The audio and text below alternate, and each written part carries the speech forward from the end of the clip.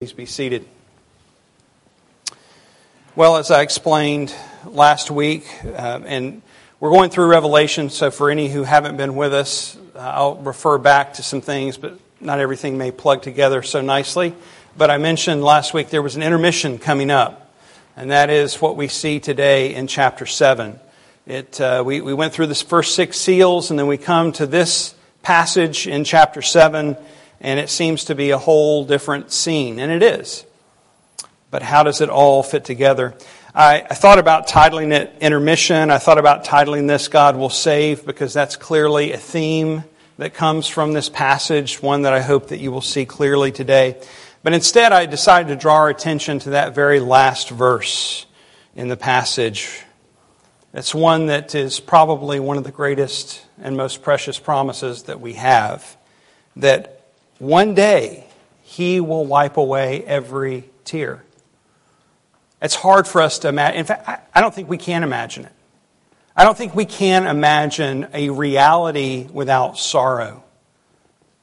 You know, so often when we think of sin, we think of the grievous stuff and how it messes everything up. But maybe we don't realize how sin just breaks our hearts. The world is it's not as it should be. We don't know the peace of God in the way that we will one day when we know perfect shalom. He will wipe away every tear, every sadness, every grief, every heartache that we've ever had or will ever have. And He will restore all that has been lost, all that has been broken, and heal all of our diseases. And that is because He has solved our greatest problem, which has caused everything to be lost and broken and ill and grieved. That is our sin. The one who is worthy to open the scroll, the one who is worthy to stand, has washed our garments in His blood. That picture of His redeeming work is what we see here in the 7th chapter of Revelation.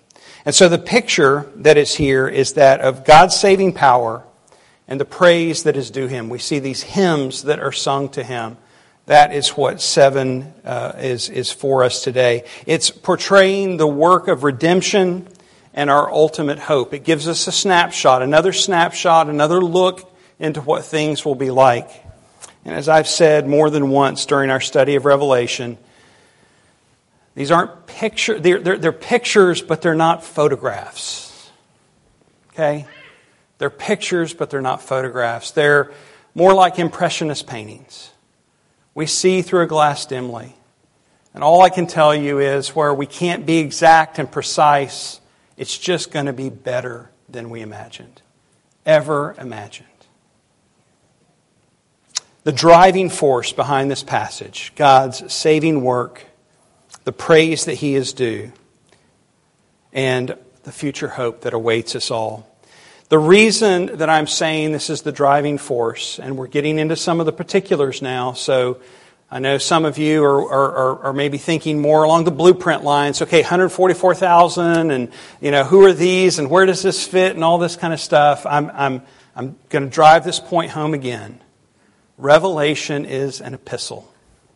It is a pastoral letter. It is written by John with the heart of a pastor to a suffering set of churches in Asia Minor. And it's written to every believer since, because it's in God's Word, to all of us, because we all suffer, because we all struggle. It is God's Word to them and to us. It is a message to those who suffer as they wait for the return of the King. It is a message given to encourage, a message given to give hope, to build up our hope. And it's certainly a message to strengthen us to persevere into the end. And my guess is in that a room this size, there are some who feel like they are at the end. You feel like giving up. And it is because of that we have this book of Revelation to strengthen us to continue. I remind you of John's opening words in chapter 1 and verse 9. I, John, your brother and partner in what? The tribulation, the kingdom, and the patient endurance that are in Jesus. The brother and partner of theirs and ours in the tribulation of suffering for the name of Christ, points us to this glorious truth. God will save. He is able to save to the uttermost. There is nothing that will prevent him from carrying out his plan. And so as we begin then, look in verse 1.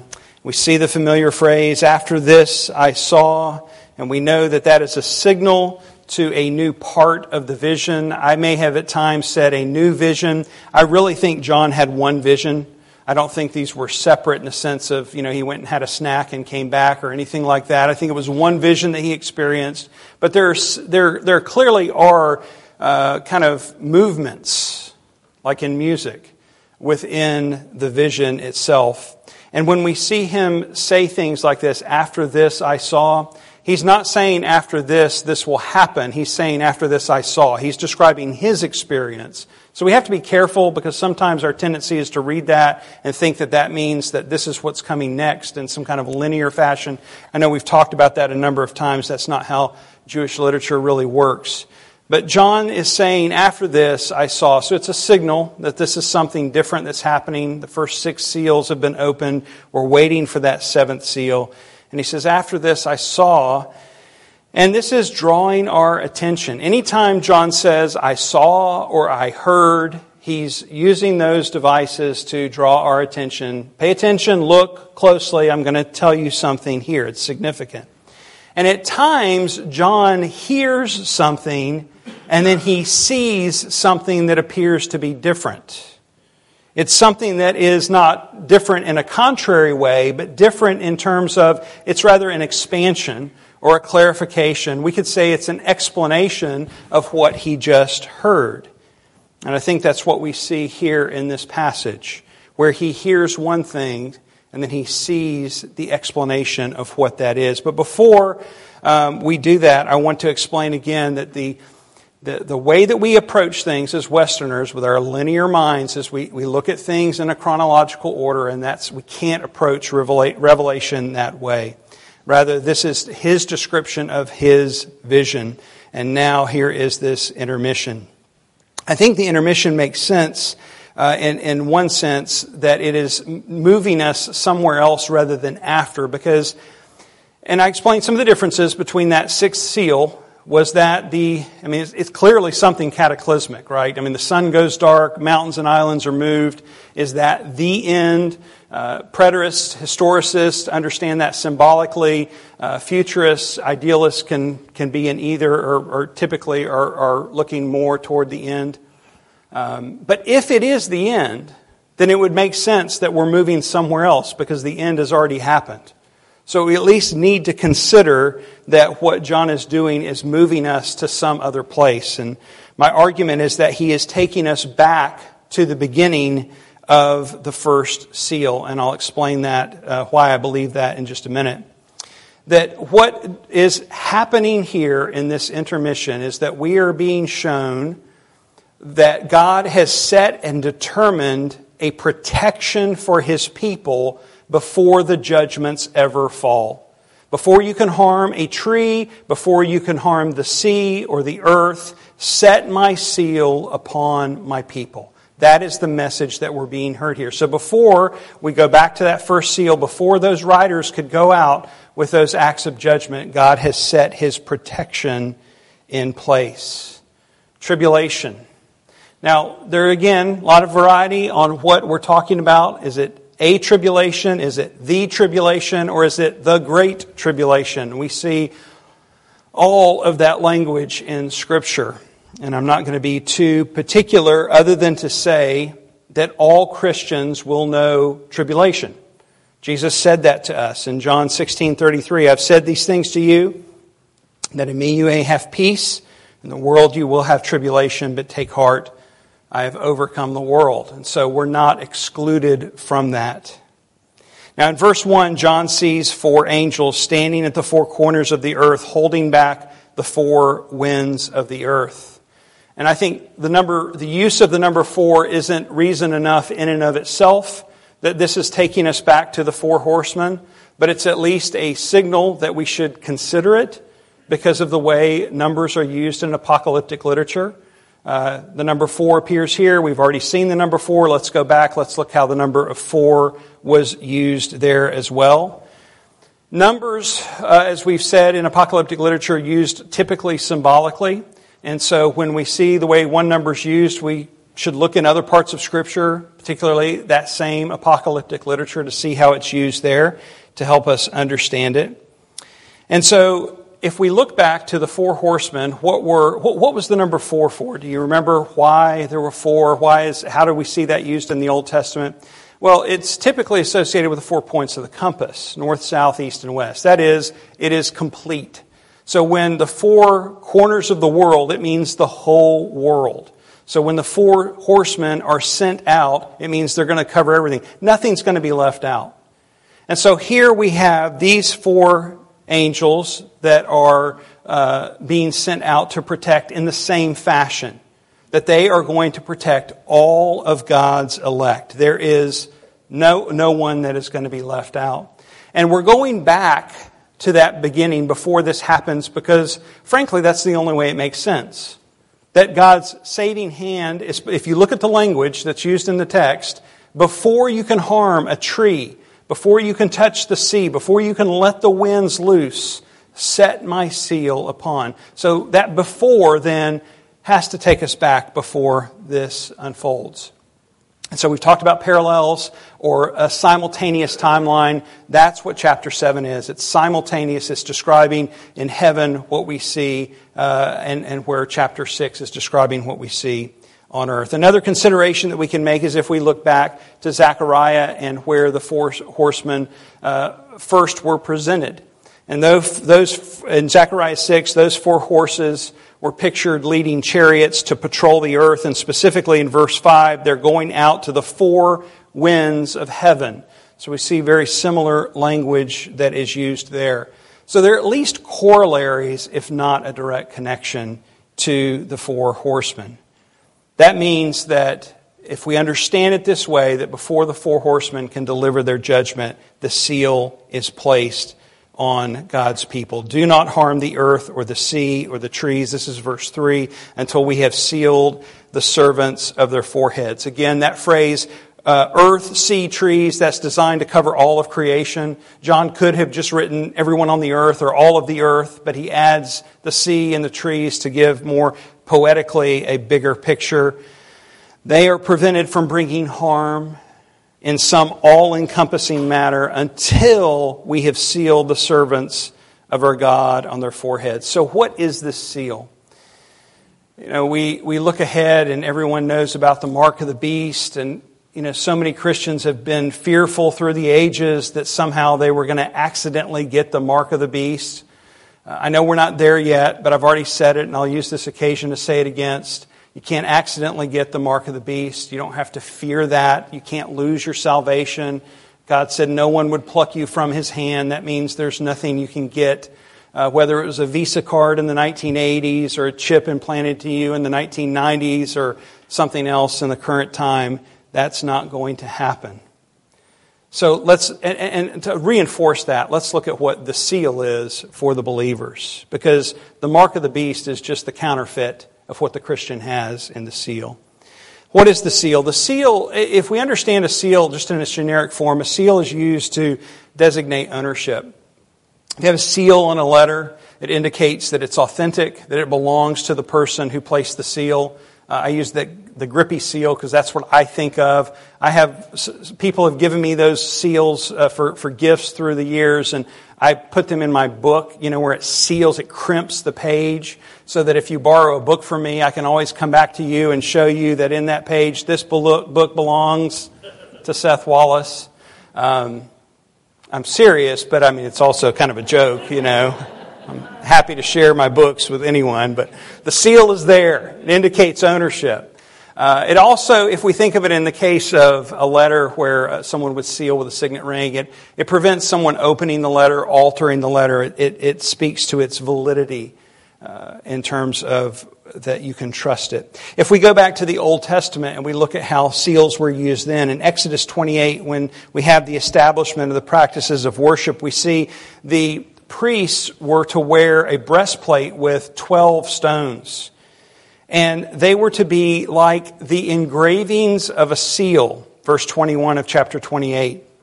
And then we go on to the high priest, and he was to have a gold plate engraved like a seal with the phrase, "Holy to the Lord" on it. So the sealing is not only a mark of just that God owns us, that we belong to Him, but it is a mark that He has made us His priests. And again, we go back to Exodus 19. That was what Israel was told that they were going to be. We fast forward to 1 Peter. We're told that as the church we are priests to God. We have that language throughout the book of Revelation in chapter 1 verse 6, chapter 5 verse 10, and at the end chapter 20 verse 6, that you have made them a kingdom and priests to our God. That is who we are. Those who have been sealed have been made a kingdom and priests to our God. So this is speaking of what happens to all believers, right? We are made His own. Another aspect of the seal that may help us understand what it accomplishes is the Passover. You remember the story of the Passover, that the angel of death would pass over the homes that had the blood painted on the doorpost. Even those who painted the blood on the doorposts understood that painting did not take away there was no saving in the blood there, right? It pointed to something else. It was symbolic of something. It was an act of faith. They were, by faith, painting the blood on there, trusting that God would save them. And so it was a mark, and it became a mark of protection, that it protected them and their firstborn from facing death. So it is a mark of ownership. It's a mark of protection. The third consideration of the seal is what the New Testament speaks to the sealing work of the Holy Spirit. In 2 Corinthians 1:21, we read, "And it is God who establishes us with you in Christ and has anointed us, and who has also put His seal on us and given us His Spirit in our hearts as a guarantee." And so the Holy Spirit indwells every believer and has been placed there as a seal or a guarantee of our salvation. Ephesians 1:13, "In Him you also, when you heard the word of truth, the gospel of your salvation, and believed in Him, were sealed with the promised Holy Spirit, who is the guarantee of our inheritance until we acquire possession of it to the praise of His glory." And so here we understand the mark is not just an object. The mark is a person. The seal is a person. It's the Holy Spirit. He serves as a guarantee for all who are trusting in Christ. Now, I would point out that all three of these considerations here apply to all believers, not just a special group of believers. It is true of all believers that we have been sealed. We've been marked with the ownership. We've been made a priest to our God. We have received the protection of our God. No one can pluck us out of His hand. No one can separate us from the love of God. And the Holy Spirit lives within us as that guarantee. And so the question comes up, who are the 144,000? And as with all difficult questions in Revelation, we'll just skip over it and just keep going. I'm really going to do that one week. No. Who are the 144,000? If you grew up and really, all of us, right? I mean, if you've lived in America or anywhere in the West and been affected by evangelicalism in any way, you have at least encountered the thought, are you a part of the 144,000?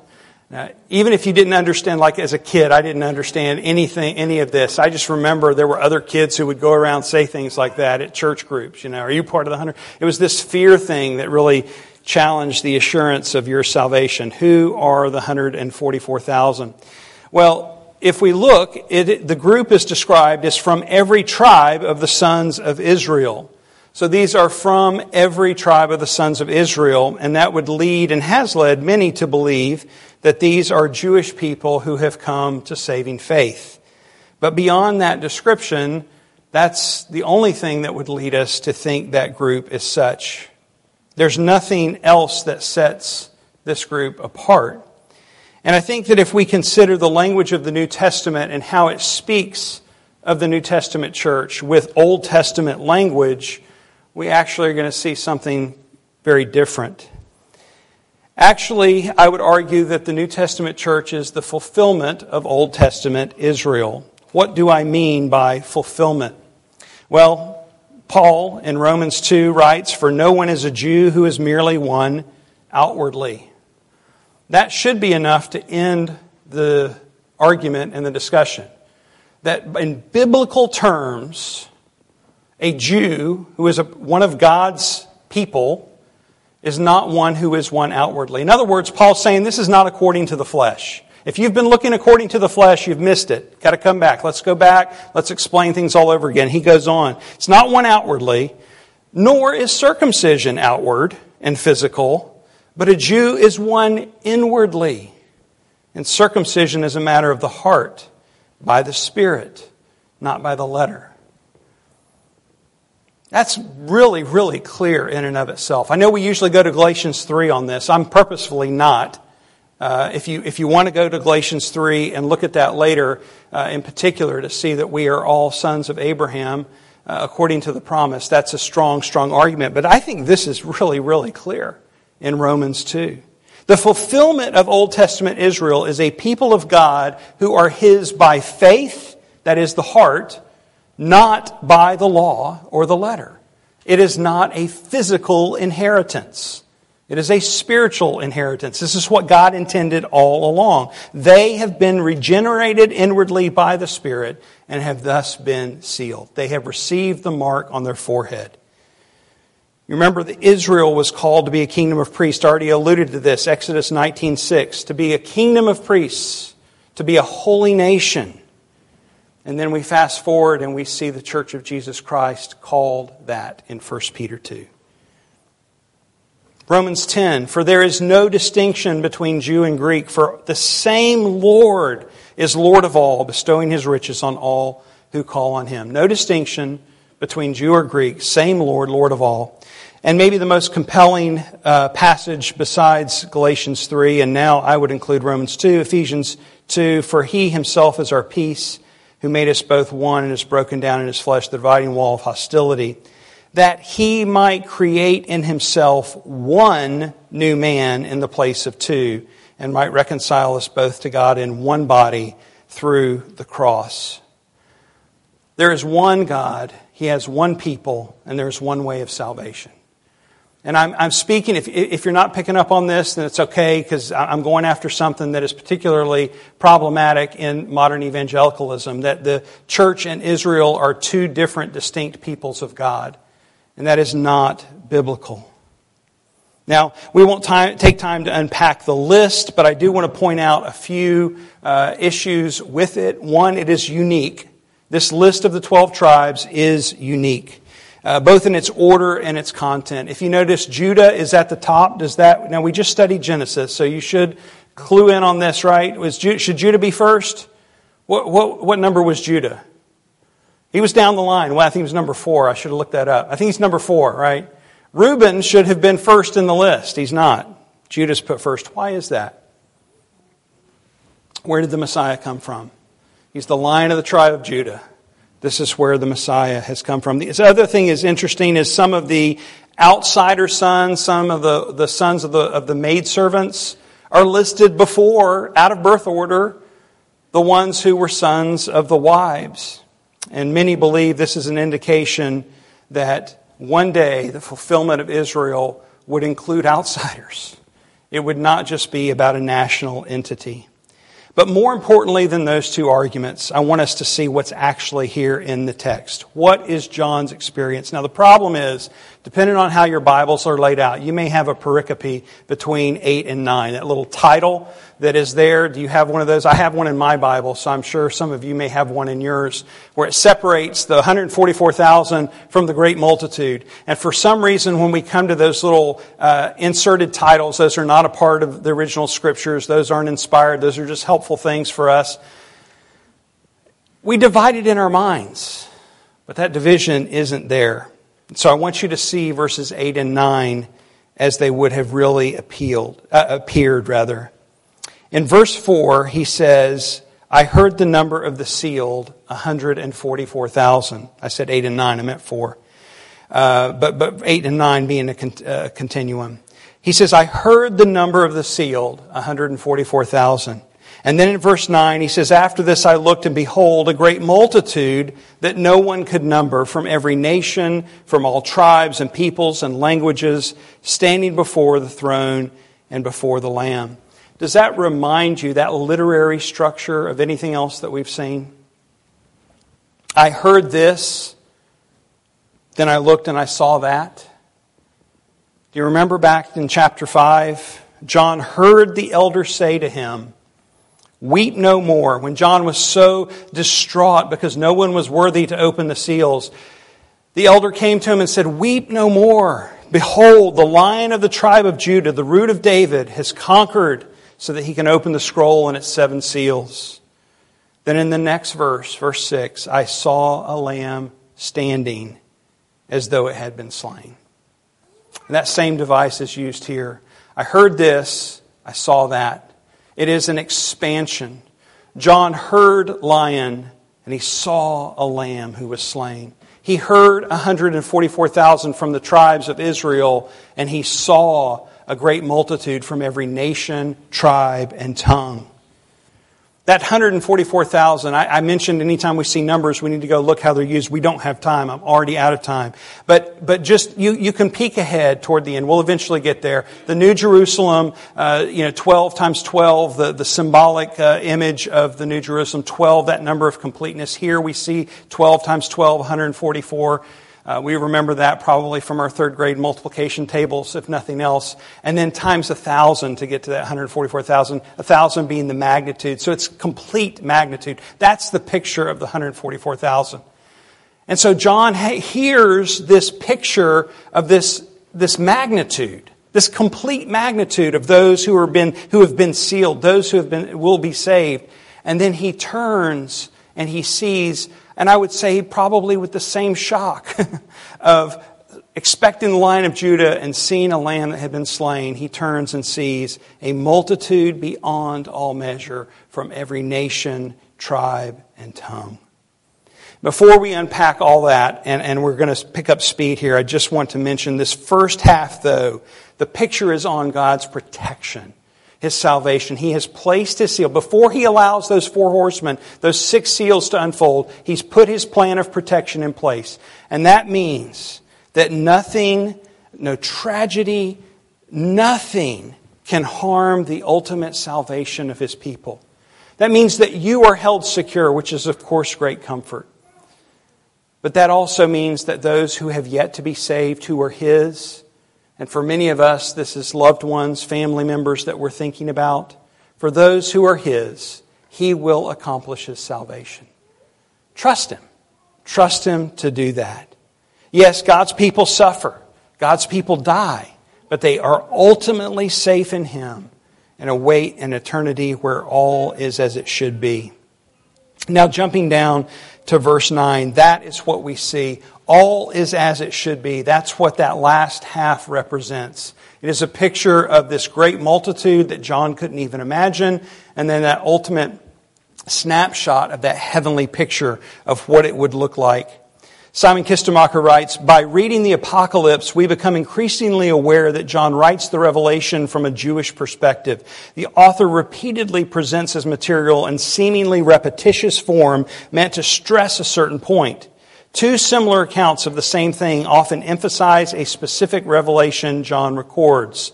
The first account is the ideal, while the second is the reality." And that is what would describe here what John has heard, the ideal, 144,000, and the reality, a picture of people beyond his wildest imagination, from every nation, tribe, and tongue. And notice that they're standing. Do you remember the question, who is able to stand? And we said, who is able to stand? The Holy One. That's it. He's the only one. Who else can stand? Who can raise their hand? None of us can. But here we fast forward, we get a glimpse into the future, and we see that those who represent us, this great multitude, are standing before the throne. It is because the Lamb has cleansed us from our sins that we will be able to stand. And the explanation is given after these densely packed hymns, these songs of praise are sung. In verse 14, it is because they have washed their robes and made them white. in the blood of the Lamb. It's not the exact same literary device, but it's very similar. What do you expect when you hear of people who have washed their robes in blood? You expect them to be red, and what does John see? They're white, the image of purity. They are described as coming out of the Great Tribulation. Again, different views on this, whether this includes the entire church age, whether it includes an intensification of things at the very end. What this wouldn't mean that we wouldn't hold to is that there's a separate event that the church is secretly taken out, and these are people who have been saved in this time. We'll get to that, unpack that more later.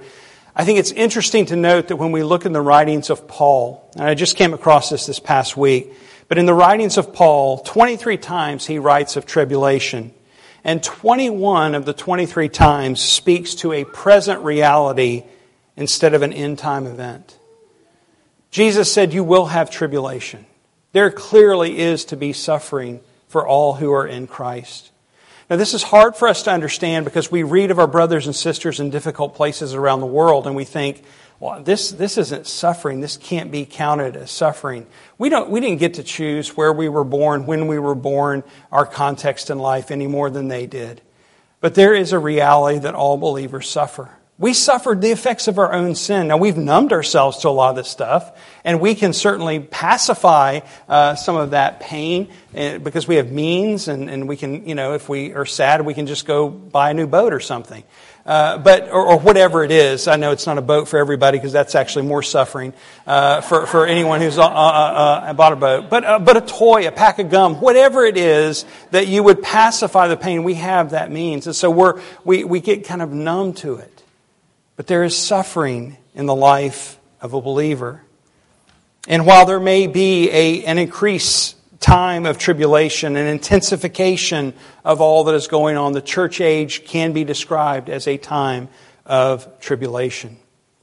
But there's a day that is coming when all will be made right, and that's what we see in the final 3 verses of the passage. A picture of the heavenly reality. Note that the temple isn't a structure. It is literally the presence of God. In verse 15, he who sits on the throne will shelter them with his presence. I realized, and I said to Clayton this morning, I bit off more than I can chew. There's so much here that I'm not only skipping over in my notes, but that I skipped over in my preparation. I probably should have divided this into 2 sermons. There's so much that we could say here about God tabernacling with His people in the person of Christ, and then what that points to in the future in heaven when God shelters us with His presence. All longing comes to an end. All suffering ceases. Satisfaction, contentment, and pleasure are the reality of God's people forever. That's what the psalmist wrote of. In your presence there is fullness of joy. At your right hand are pleasures forevermore. Again, I'll say it. It'll be better than we could ever imagine. Can't give you the details, but it'll be better. Better than you can imagine. If we think back of the Garden of Eden in Genesis, it wasn't that long ago that we were there. We remember that God put man and woman there in the garden, not only to work it, but to enjoy the garden. But He set them there as His representative on earth, as His vice regent. And we remember the fellowship that they enjoyed with God. And all was well because God had made everything good. But of course, sin came along and wrecked all of that. It broke that beautiful place. And not only broke the creation, but it broke the relationships between the creation and the other creation, not just us and snakes, but us and each other. But ultimately it broke that relationship between creation and their Creator. They were the ones who had been created in His image to enjoy fellowship with Him. And now all of this had been marred by sin. And that set the trajectory for our own history. But God gave a promise, and we remember that promise, and we talk about that promise often, that the seed of the woman would come to crush the head of the serpent. And Jesus did that. So John now takes us here to the end of the time so that we see that after this current heaven and earth pass away, a new one comes, and it will be better than Eden. Better than we can imagine. Our relationship with our Maker will be perfectly restored, and all of our sin will be removed. The difference will be that grace will be on display in a unique way that wasn't there in the garden. This is what we read of in Ephesians 1. But God, being rich in mercy, because of the great love with which He loved us, even when we were dead in our trespasses, made us alive together with Christ. By grace you have been saved. And He raised us up with Him and seated us with Him in the heavenly places in Christ Jesus, so that in the coming ages He might show the immeasurable riches of His grace in kindness toward us in Christ Jesus. Revelation 7 is a glimpse of that coming age when we will see fully, and all creation will praise God for the immeasurable riches of His grace in kindness toward us in Christ Jesus. That immeasurable grace that is freely offered to all who put their trust in Christ. That's what the next verse says. For by grace you have been saved through faith. It's not a work of your own. It's a gift so that no one can boast. No one will earn their way into this heavenly picture. It is only by faith in the one who earned it for us so that we would be able to stand before the throne. And in that time, all of our griefs will disappear as God wipes away every tear. I quote C.S. Lewis a lot with this one. Everything sad will become untrue. That's the picture that we have here in Revelation 7 as we behold Him making all things new. And we will be at His right hand forever, where there are joys and pleasures unending. And everything will be perfectly at peace. Let's pray. Heavenly Father, we long for that day. But as we're here,